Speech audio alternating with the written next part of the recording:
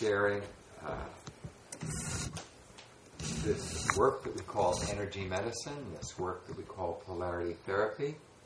It's a great privilege to work with people on this level of consciousness, and I'm grateful to be empowering you and initiating you into working with people. My great blessing, and I know it will be a blessing in your life. Now we're taking a spiritual approach to healing because life is spiritual. Life is a spiritual experience, whether we are able to recognize it or not, and hopefully as we mature, we understand that. Our word spiritual comes from the Latin spiritus, which means breath.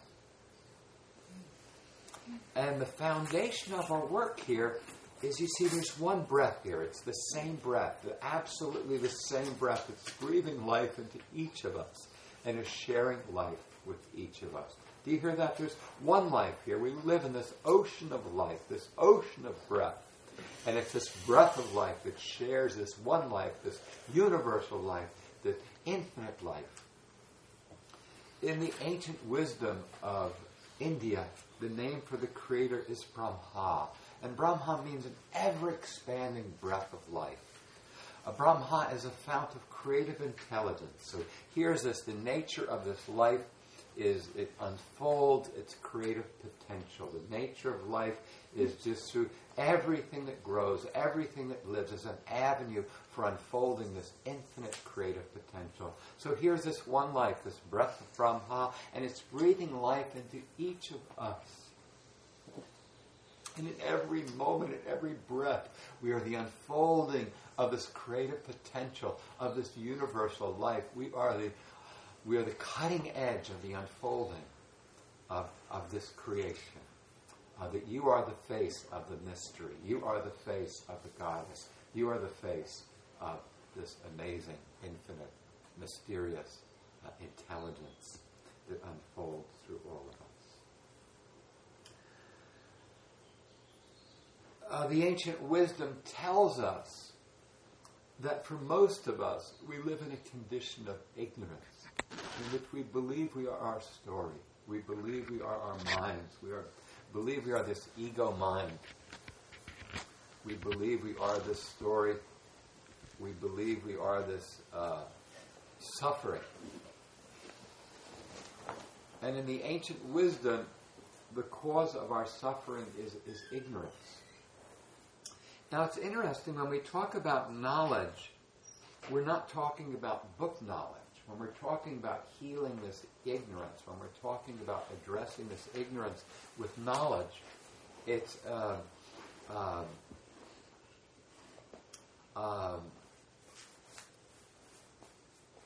more like the biblical sense of the knowing. It's a carnal, it's a total bodily experience. Okay, that the knowledge that we're talking about is not mental. That the knowledge that we're talking about is a knowledge that's lived. It's knowledge that infuses every cell of our being. So, the foundation of this work is this understanding that we get from the most ancient of sages from ancient India. They have, if you study yoga, you will hear that the basis of yoga philosophy is a philosophy called Sankhya. Sankhya, the Sanskrit term Sankhya, means to enumerate.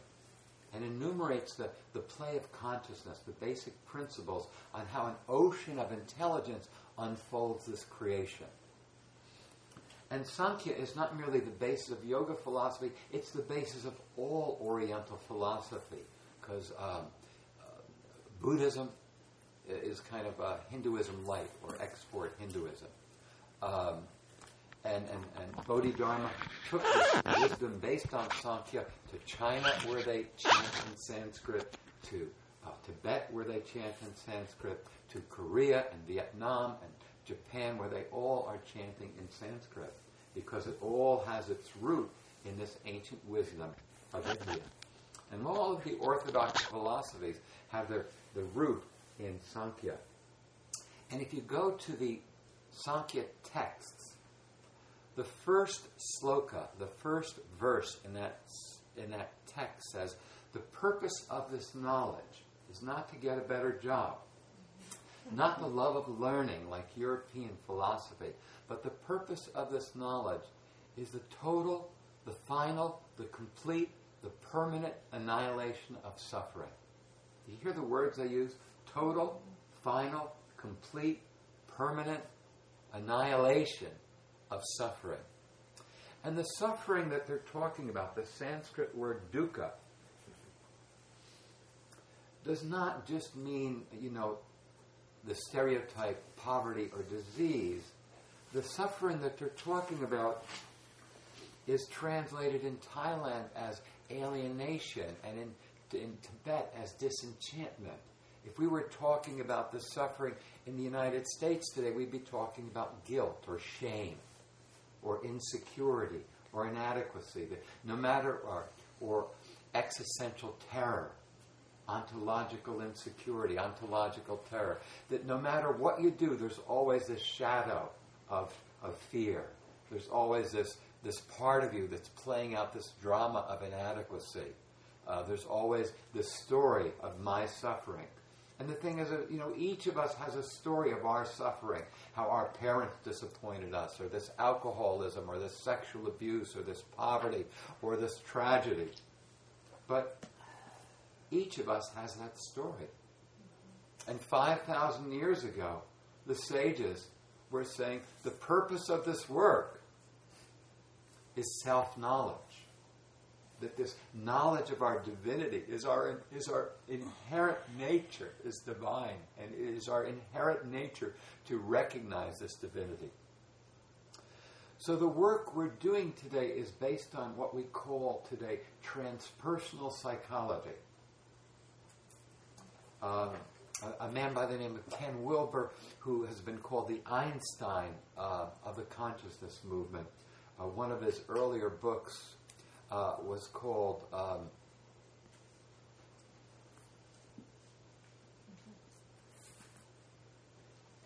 Spectrum of Consciousness.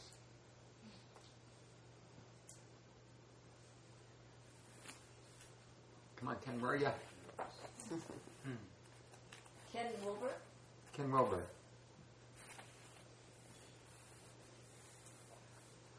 And Ken showed that for different levels of evolution, there were different psychologies. Some that work with the ego and the persona. Some work with us as a biological being, like Reichian, our sexual energy.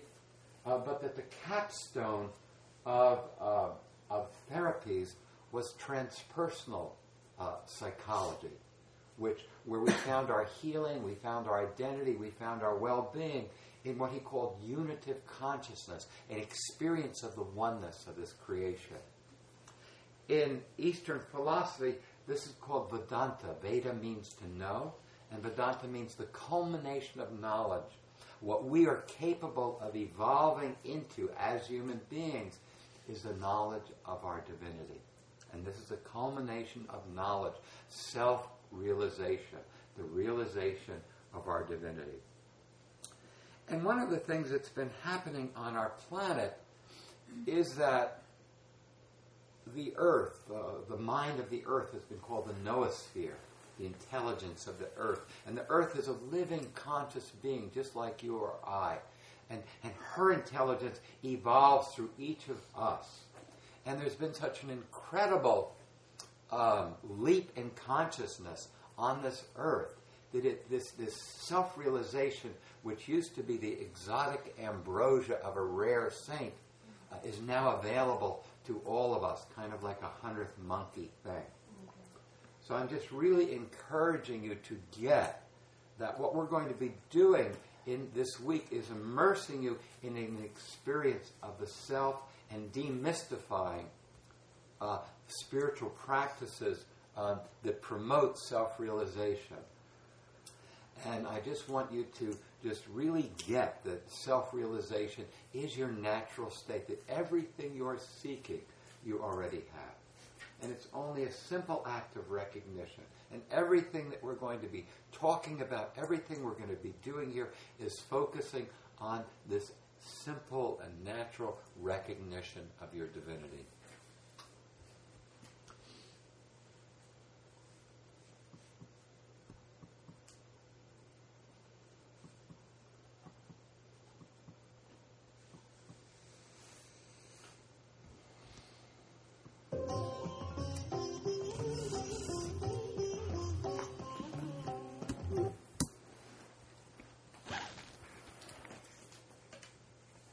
The focus of our work is self-realization. And we're saying that it is very scary to go through life clueless of yourself. You can get a PhD from Stanford or Harvard and be ignorant of the self. Think that you're your mind. Think that maybe you're your mind or emotions or body or story. And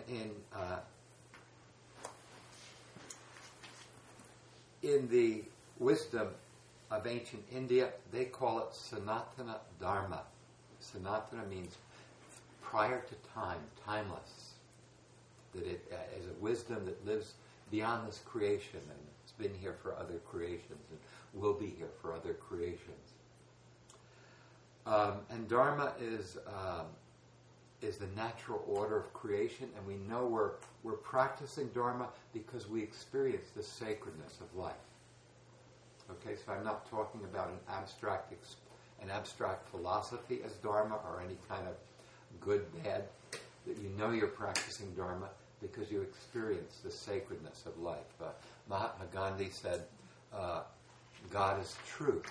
That when we are truthful in life, we experience there's an inherent sacredness in that gesture of truth, so that when we're generous with this creation, when we give to another human being, when we give to a plant, a child, an elder, when we care for life, in that gesture of generosity, of kindness, of respect and love, there's a sacredness inherent in our truthful gesture, in our generous gesture.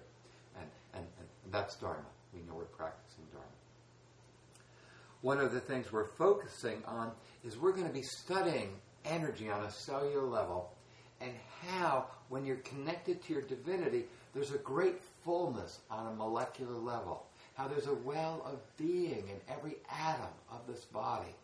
And how when we're connected to being, we experience this well of being.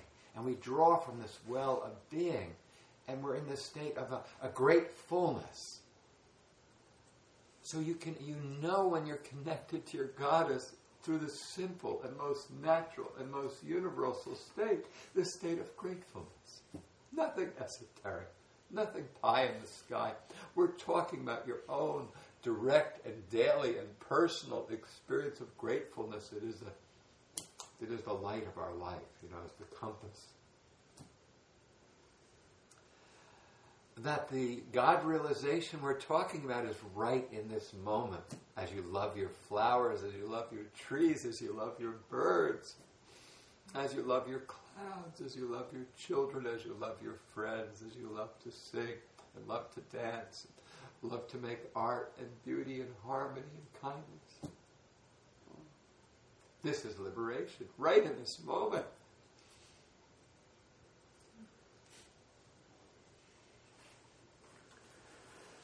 So how do we cultivate this great fullness, which is the essence of healing?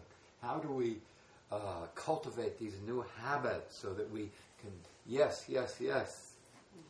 These are questions that have taxed our fellows, for thousands of years. And they say, if we can create these icons outside of ourselves, they can help us get out of our head. And we can maybe communicate some of this mystery through these icons, through these symbols. My teacher in India, when she begins her prayers, she takes God out of our heart and she puts it on the altar in the icon, just to make it easier to offer the flowers and to offer the fruit and to offer the 1,000 flowers that she offers each day as she contemplates the mystery and chants its wonders and splendor. And then at the end of that, she takes this essence off of the altar and she brings it back into our heart, that everything that she has been worshiping is right here. We talked about this breath of life, this ever-expanding breath of life who is evolving through each of us, Brahma. Brahma is said to be a very abstract principle. Usually the masculine is very subtle and abstract, just a seed. And it's the feminine that allows it to take birth, that is the Shakti, the power, the womb, the formative force in creation. One of the icons that personify the feminine aspect of creation is the goddess Saraswati. And Saraswati means essence of self. So when we honor Saraswati, it's a way of expressing our gratitude for this gift of creative intelligence, that we are co-creators, that we are a microcosm of the creative process, that our beloved Mother, Father, Creator, like a Jewish mother, gave herself so profoundly and so fully to this creation, that each of us is not merely made in the image of God, that this is the self-sacrifice, that she threw herself into the creative fire and has become each of us. She's not a puppeteer. It is the self-sacrifice. Goddess did not create the world. Goddess has become the world. That this world is a play of this incredible, incredible intelligence that is totally present in every atom, molecule, and cell. And free in every atom, molecule, and cell. So when we're talking about energy, when we're talking about life, every atom is a tiny universe which outpictures its state of homeostasis, takes in its relationship to the environment around it, and creates another state of homeostasis. And just in every, I don't know what atom time is like, in every micromillisecond, this atom is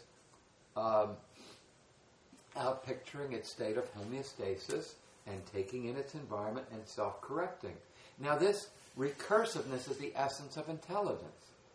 This ability to manifest and then take in that experience and self-correct. This recursiveness, this cybernetic, this is the essence of intelligence. So when I'm talking about intelligence, I'm talking about an infinite creation where every atom, every molecule, every cell is a microcosm of the creative process, creating its dimension, taking in its experience in relationship to the environment around it, and self-correcting.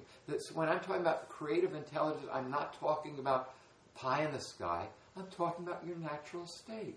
That this is what every atom of your body is doing, every molecule, every cell, every vector of physiology, every dimension of nature is a breath of life manifesting its creation, and the next breath taking in that experience and self-correcting. So when I talk about creative intelligence, I'm talking about the most natural and universal and scientific process. And we are, again, a microcosm of this wholeness. The wisdom tells us that we live in a holarchy, not a hierarchy, a holarchy, where everything is made of wholeness. Everything is made of this mystery of infinite, infinite intelligence, who has given herself so profoundly to this creation. And you personify this mystery of creative intelligence. This is what we're contemplating. So the goddess Saraswati, this is a way of honoring and venerating and expressing our gratitude for this gift of creative intelligence that lives through each of us. And her vehicle, the vehicle for this creative intelligence, is the swan. The Sanskrit word swan, hamsa, is a pun. Is a pun which has to do with the natural sound that the breath makes.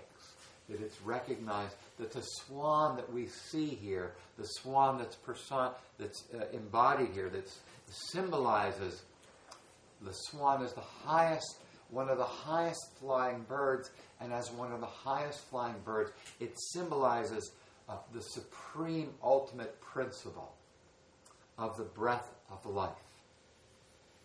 And that the breath of life is the vehicle of the essence of self. That life is carried on the breath. You hear that? What's more obvious?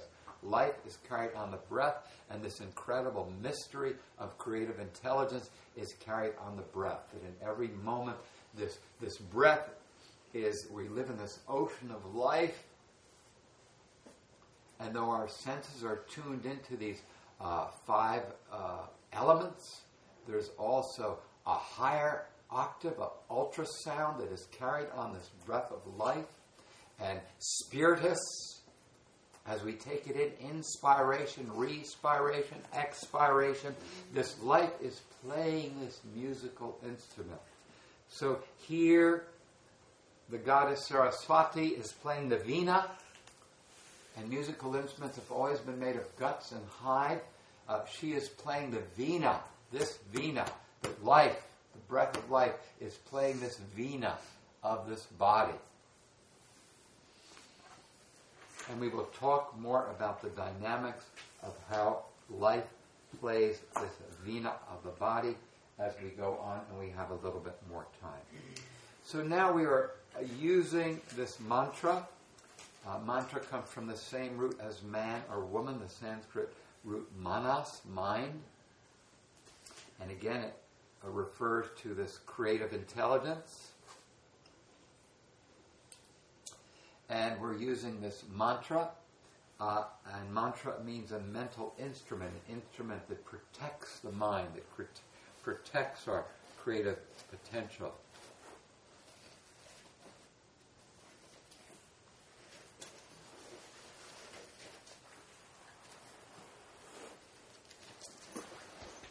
That this whole creation is an ocean of ultrasound, that we have our being by virtue of our attunement with this ocean of ultrasound. So here there's no tool that we have that's more powerful than than using sound, because our word is a microcosm of the Holy Word. In the beginning was the Word. In the beginning is the Word. And our breath and our speech is pregnant with our will and intelligence and is a microcosm of the Holy Word. So that our speech is very sacred and very powerful. That here's this breath of creative intelligence, and when we speak, our words are pregnant with our creative potency. So we're using the actual stuff, the actual quintessence of creation, when we use conscious sound, sacred sound, to bring out our intention to evolve, our intention to be free, our intention to be divine, our intention to live in knowledge and service and harmony. So the mantra that we're chanting is made of these bijas, these seeds. Now Sanskrit, the word Sanskrit literally means perfected. It is considered to be a perfected language. The other name for Sanskrit is Devanagari. It's a language of another dimension. It's a language of a God realm. And Sanskrit is a psychoactive language that the Sanskrit alphabet involves all the sounds, the spectrum of vibration that we are capable of making with our lips and palate and throat. That when you learn it, you learn to use every part of your mouth and to make all of the sounds that we're capable of making in a conscious way. And the Sanskrit alphabet involves the order of creation, and it is psychoactive, that the words are not symbols, they're not arbitrary carriers of meaning, but they manifest the states of consciousness that they articulate.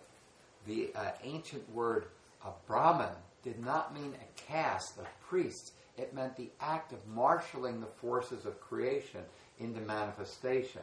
So you are a Brahman when you're able to bring your will and your consciousness into form. So So here we are cultivating our divinity, and we are using these seeds to manifest these states of consciousness. Om, the holy word. I'm, the feminine Shakti, the manifest form of Om. Shreem purifies the heart, the mind. Harim sharpens the intelligence, purifies, heals the heart, mind. Saraswati, essence of self. Deva, being of light. Namaha. So, I am this being of light. My essence of self is creative intelligence. I am made of this ground state of Om, and is manifest as I'm, Shreem, Harim. I manifest this. I manifest. We're making up new words. I'm so talented. We manifest. That's to honor. A manifestation that honors is a manifestation. We manifest the goddess and manifest her as our own self. So let's chant we're chanting with Karunama, the Mother of Compassion, an Indian contemporary Indian saint, and we will chant this mantra 21 times. At the end of the course, everyone gets a CD with all the mantras on it, so you can take the practices home and integrate them into your life and continue this purification practice. And this is the key to healing the heart and the obsession of the mind, is mantra yoga. It's recognized the most powerful single practice, terribly available, that we have for healing our hearts and stabilizing and purifying and cleansing our minds. Mantra yoga. So this mantra is on the back page of your handout, so you don't really have to take notes. I think I need to go back one and then touch it.